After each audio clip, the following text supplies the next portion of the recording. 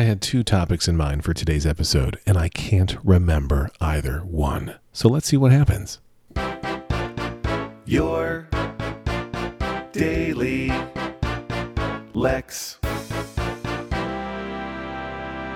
Because I can't remember those topics, let's talk about self-promotion for a minute. So, you do things, and you want people to know about the things you do. At least, when I say you, I mean me in this case. Me do things. If I remember when I was at Macworld, you'd write an article or publish a thing, and then you want people to see it, so you tweet about your story, or you Facebook post about your story, or all of the above. Now I'm in this improv group with Comedy Sports, and I want people to know when I have matches, which is what we call shows, or I'm in the production of School of Rock, which is up this weekend, which has me tired. We'll get to that. And I want people to know about that. And I never know the right mix or approach of what I think of as shameless self-promotion. You don't want to do the kind of self-promotion where people get annoyed at it. And the problem is different people consume social media in different ways. That's the problem. That's the only problem.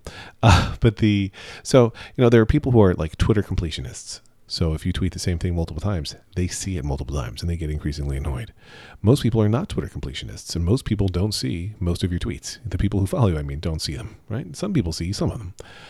You can tweet at some of the people some of the time, and some of the people some of the time, but you can't tweet at some of the people some of the time.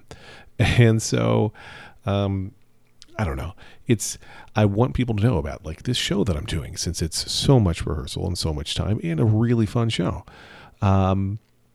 And then it also makes you think like, what is that thing where you want people to come see you on a show? Like what is that drives at least some of us to want to perform?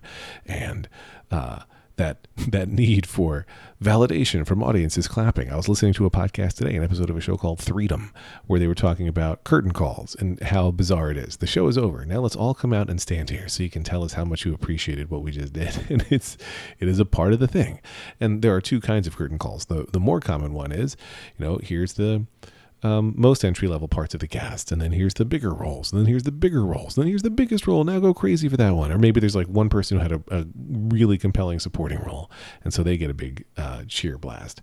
But that's one, and then the other is the whole cast comes out at once. Probably that second one makes more sense to me.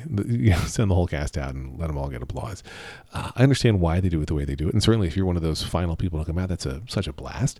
But the whole thing is very weird, and it's a weird human nature thing that some of us want and appreciate, whatever. But on the social side, it's like, until I hear that the show is sold out, of course I want to keep tweeting about it because I want people to go. It's way more fun to play to a full room than an empty room. The thing that I like about, especially the improv side of my brain, is I'm going to make jokes and I'm going to try to be funny regardless of if anyone is paying attention, right? That's just how my brain works. I don't even try. It's just how it does. And I don't know why that is. And I'm sure that many psychological papers could be written on people like that. But my brain wants to make jokes. Great. But it's way more fun to do it when you're doing it for an audience, when there's a big audience. Because I've done improv shows for 8 people, and I've done improv shows for 80 people. Probably larger than that at some point, I don't know. But it's way more fun to play to a big crowd. This show that we're doing this weekend is the crowd, the theater holds 1,550 people or so.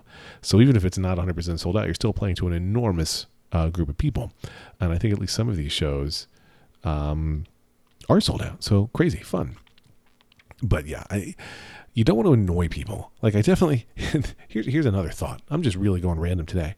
There are people who I really like and admire, whatever, who I follow on Twitter, who have followed me, who at some point unfollowed me. There's not that many, but I can think of one or two. I can even name names because some of my listeners know who this person is.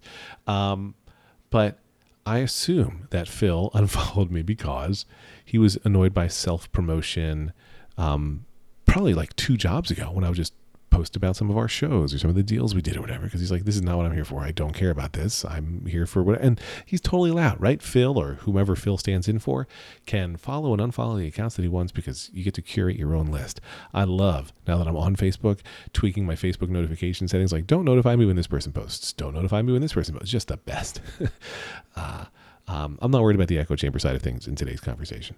But anyway, I am going to keep promoting my stuff. I don't want people to be annoyed by it. None of you are annoyed. You listen to a freaking daily podcast from me where I babble about anything. So I don't think you can be like, oh, I wish that guy would tweet less because listening to this podcast is worse than any number of tweets you could read of mine. Anyway, I'm going to try to remember those other topics. They were good. I had two, and they'll come back sometime later this week. Happy Tuesday. Lex.